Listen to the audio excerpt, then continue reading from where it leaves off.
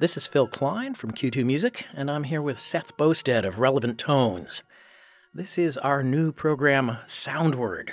What we just heard was the beginning of a piece by Hans Abrahamsen. He's a 63-year-old Danish composer who was the winner of this year's Graumeyer Award for this piece, Let Me Tell You, which is based on the words of Ophelia in Hamlet.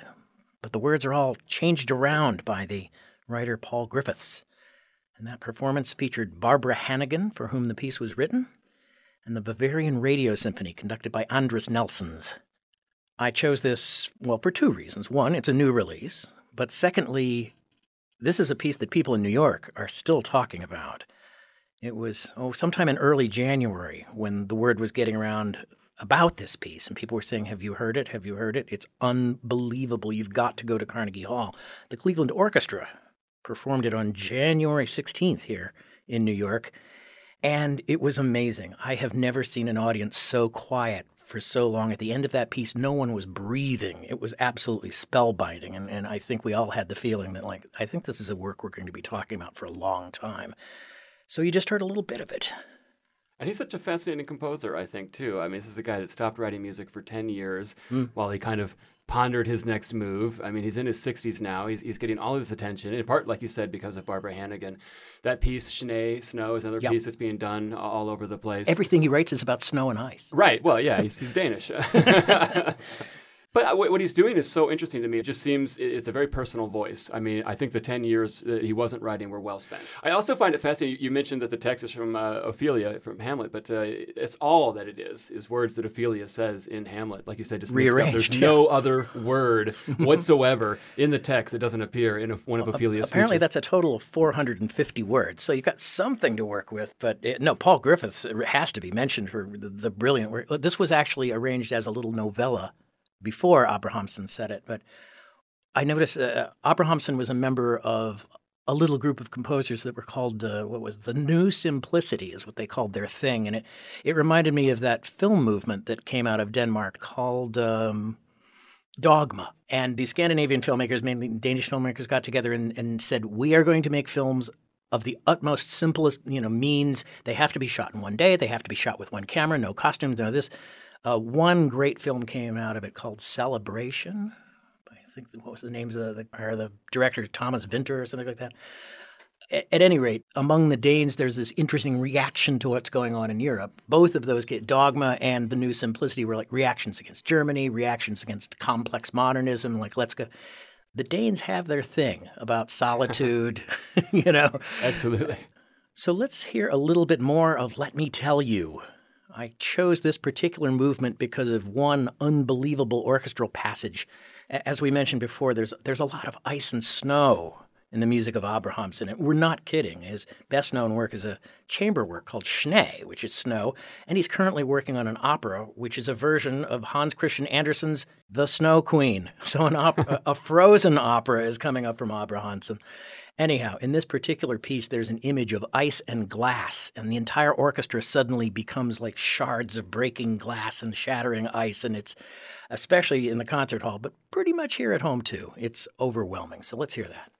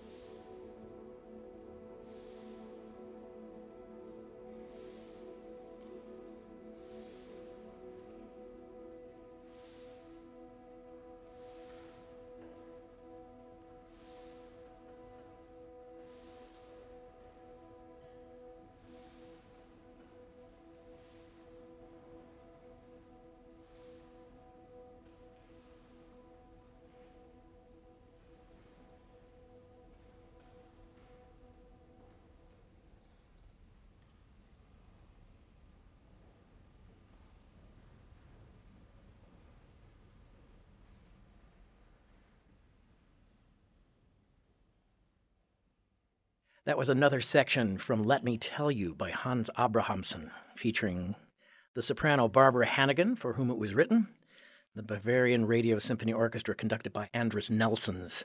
As I was saying before, that particular section has an overwhelmingly beautiful part where every high register of the orchestra can muster. Violin, harmonics, percussion, piccolos are all playing sort of chromatically and microtonally together in these cascading, like an avalanche of ice. It's fascinating because in some ways the piece sounds small at times.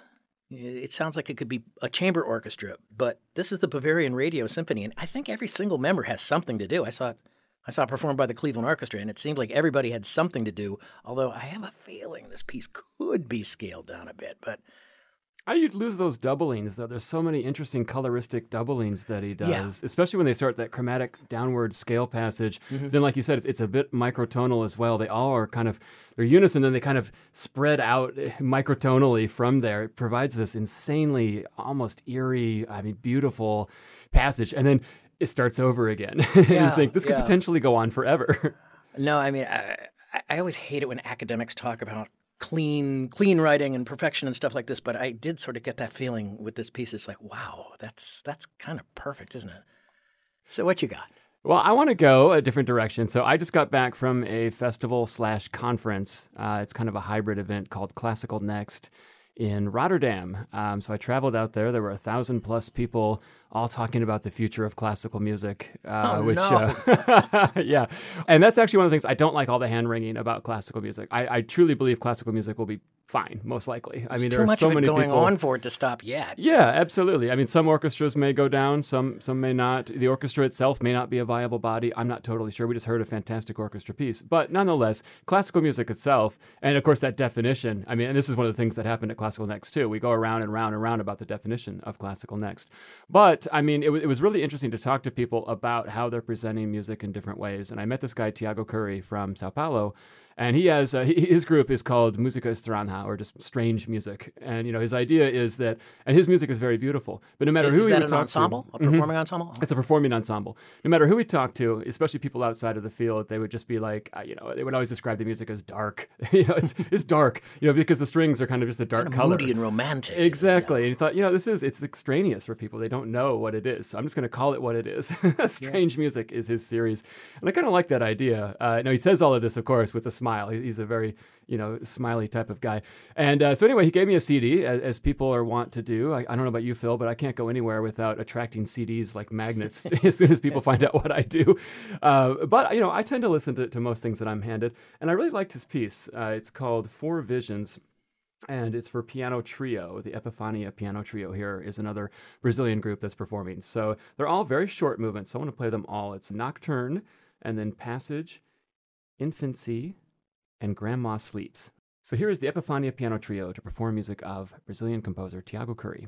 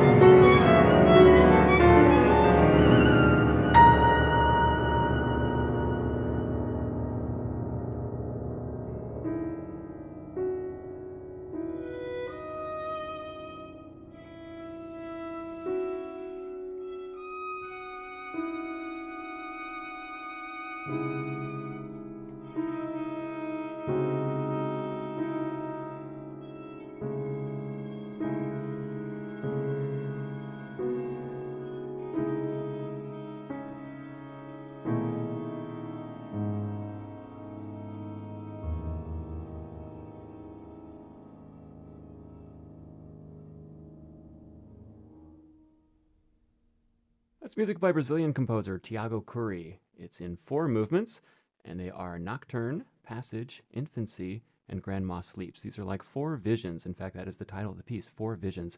We're the Epiphania Piano Trio performing.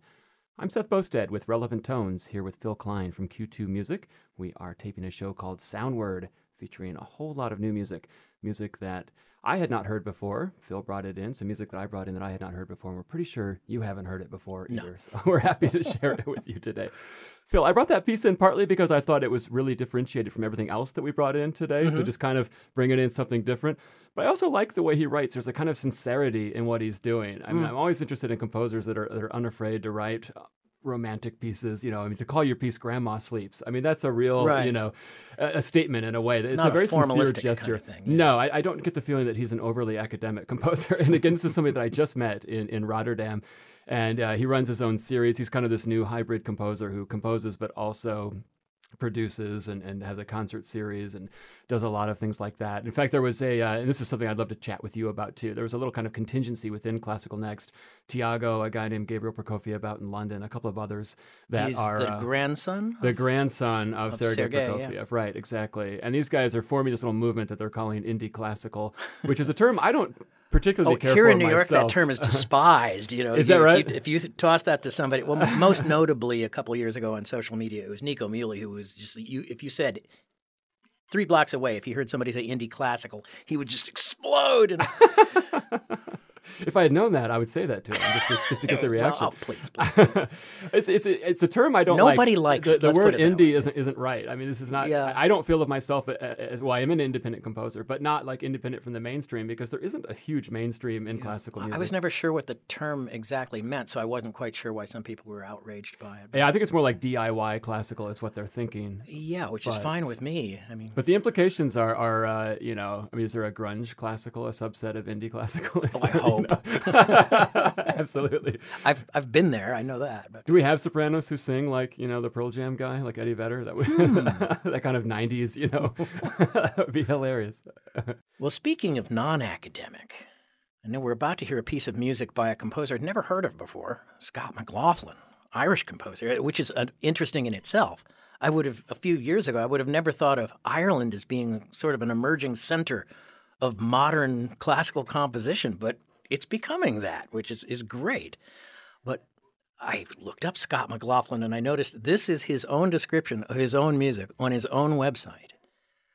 The research is compositional, a practice-led exploration of the physical materiality of sound and the local teleology of performance, combining approaches from experimental music with dynamical systems theory and philosophy to explore autopoiesis and recursive feedback systems in constant-bass open-form composition, especially concerning resonance and perceptual ambiguity on both macro, formal, and micro-spectral scales. The music is concerned with relationships between minimal processes of transformation and proliferation, ideas of recursion, hysteresis, difference, cluster microtonality, chaos, complexity theory, and interactivity. I have an app that actually translates that into English. On the other hand, if you just listen to the piece of music, you'll go, wow, that's beautiful. Right, exactly. Which is more where my head normally is. I'm always a little suspicious of process-based music, but in this case, I was really captivated by this piece by Scott McLaughlin. Now, I did not go to the website and read yeah, good. How the piece Let's was listen to it. Right, I'm not sure I would have listened if I had read that. But at any rate, let's do listen to it because it's a wonderful piece. It's gorgeous. It's called At Least Two Things from his album There Are Neither Wholes Nor Parts. This is the Trio Scordatura performing music of Scott McLaughlin.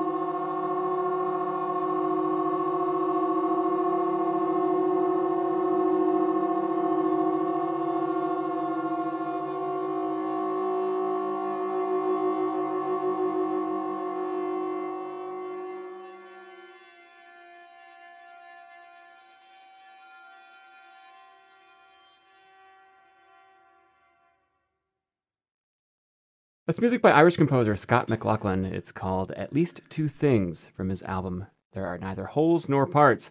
We're hearing the trio Scordatura, Bob Gilmore on cello, and the vocalists are Elizabeth Smalt and Alfred Schmidt. Brought that piece in for this edition of Soundword with Phil Klein from Q2 Music, and I'm Seth Bosted with Relevant Tones. You can find out more at relevanttones.com or at q2music.org. We opened the program with music of Hans Abrahamsen, 63-year-old Danish composer who is coming into a period of considerable notoriety right now. One of his teachers was Per Norgard, another Danish composer who at an even older age is now becoming famous.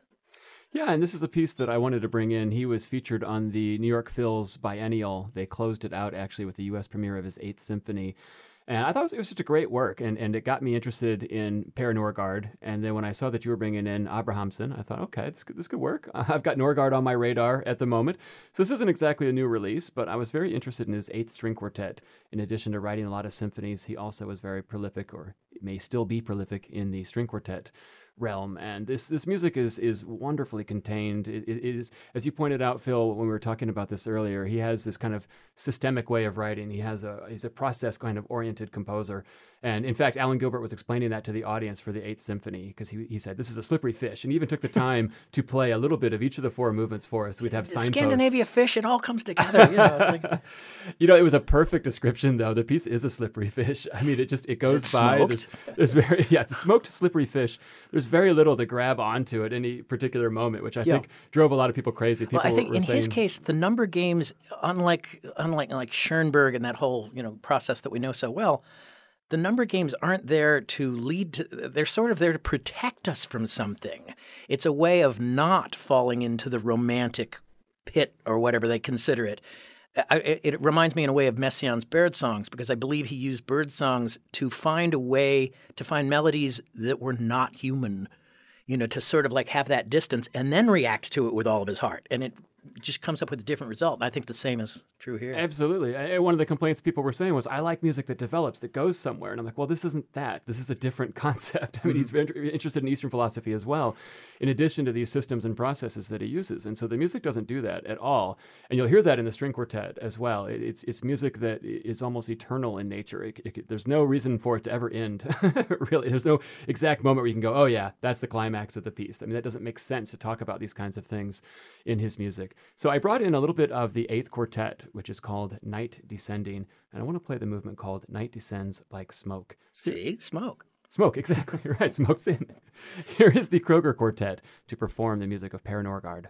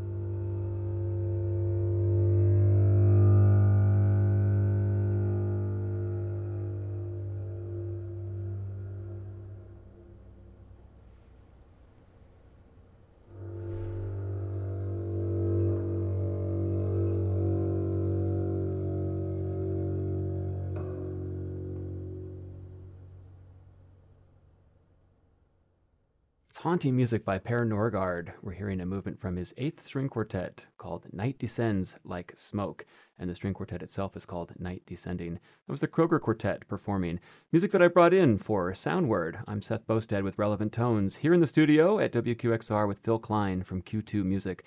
This is our second episode of Soundword. It's been a lot of fun to tape it. Speak for yourself. I don't know. Phil, you were talking about the process that Norgard uses while we were listening to that. The Infinite Series? The Infinite Series. I think it's exactly what we were talking about before we heard it, this kind of method by which you can produce sound that doesn't need to develop. It's like a musical virus. Instead of a 12-note row, you can have a 1,000,000-note row, and it kind of spirals like DNA into infinity. It's an amazing thing. But like I said, it's like he uses it to keep this distance, to like sort of give him – composers often look for infinity, but they often look for control, something that will limit the – think of David Lang. He starts by – I'm going to use 3 pitches or whatever. It's just like a very – and in that you find your liberation. Yeah, I was thinking of Feldman, too, with those very long pieces, but nobody's written an infinite piece yet. And Satie, who we're going to next, wrote some very long pieces as well. Yeah.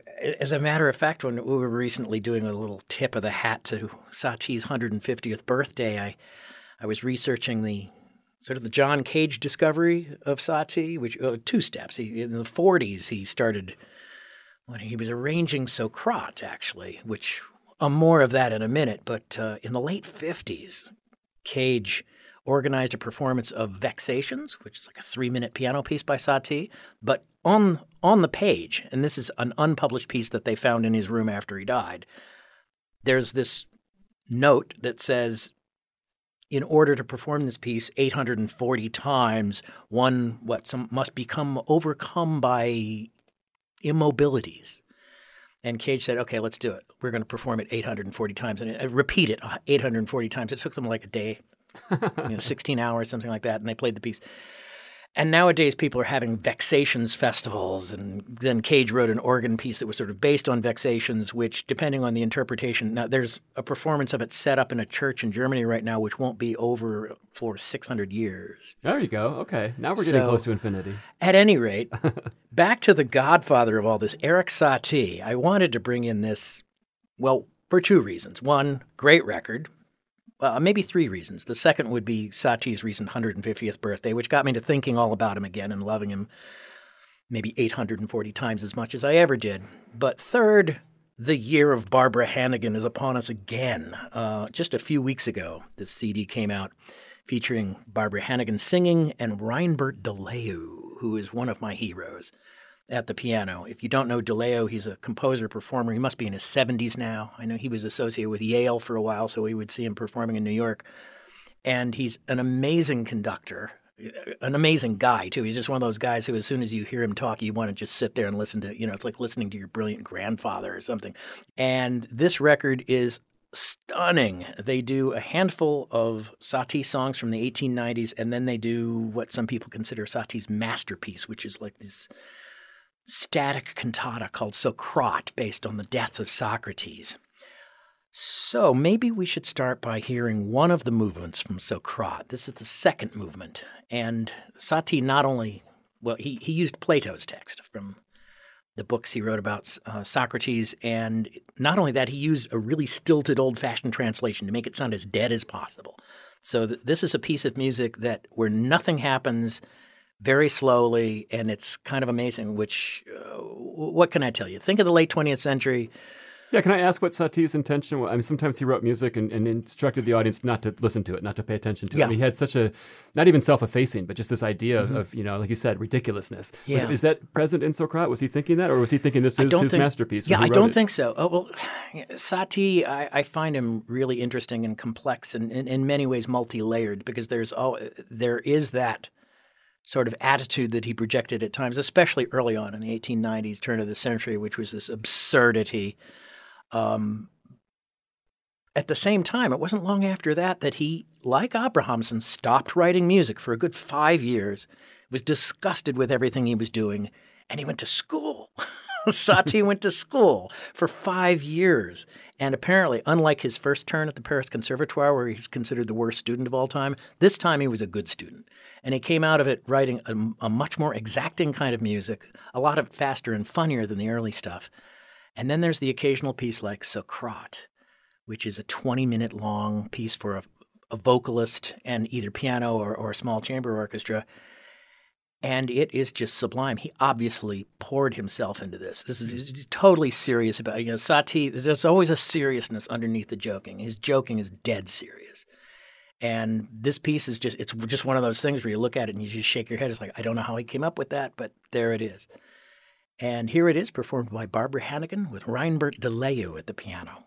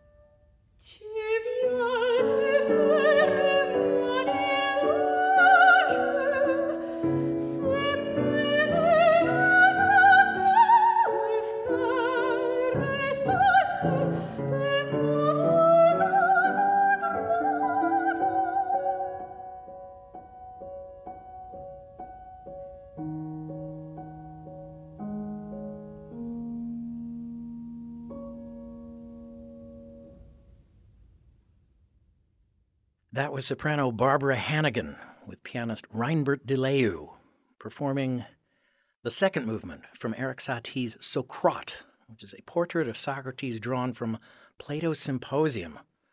Kind of an unlikely setting for a song cycle, but there it is, and it's one of my favorite things on earth. That brand new recording is pretty incredible. You're listening to Soundword. This is Phil Klein here with Seth Boustead. We're listening to new stuff, and one of the new things I brought in is a little bit old, but for me, always new. And Socrate, hey, it was written in the last century. 1918 to be precise. I feel like I know Satie, but then there's these pieces like this that crop up from time to time, and I say, I don't know Satie at all. The composer's an enigma. He's a little deeper than just those short, funny pieces that you get to know first. Well, thanks for bringing it in. That was great. You're welcome. To be introduced to new old music by Satie, and a wonderful performance, as you said. Thanks so much to Phil Klein, to Hannes Brown for engineering these sessions, and to Q2 New Music. Relevant Tones has been produced by Sarah Zwinklis and is made possible by the generous support of the Aaron Copland Fund for Music and the listener supporters of WFMT. This project is supported in part by an award from the National Endowment for the Arts. Art Works. I'm Seth Boustead, and this is the WFMT Radio Network Chicago.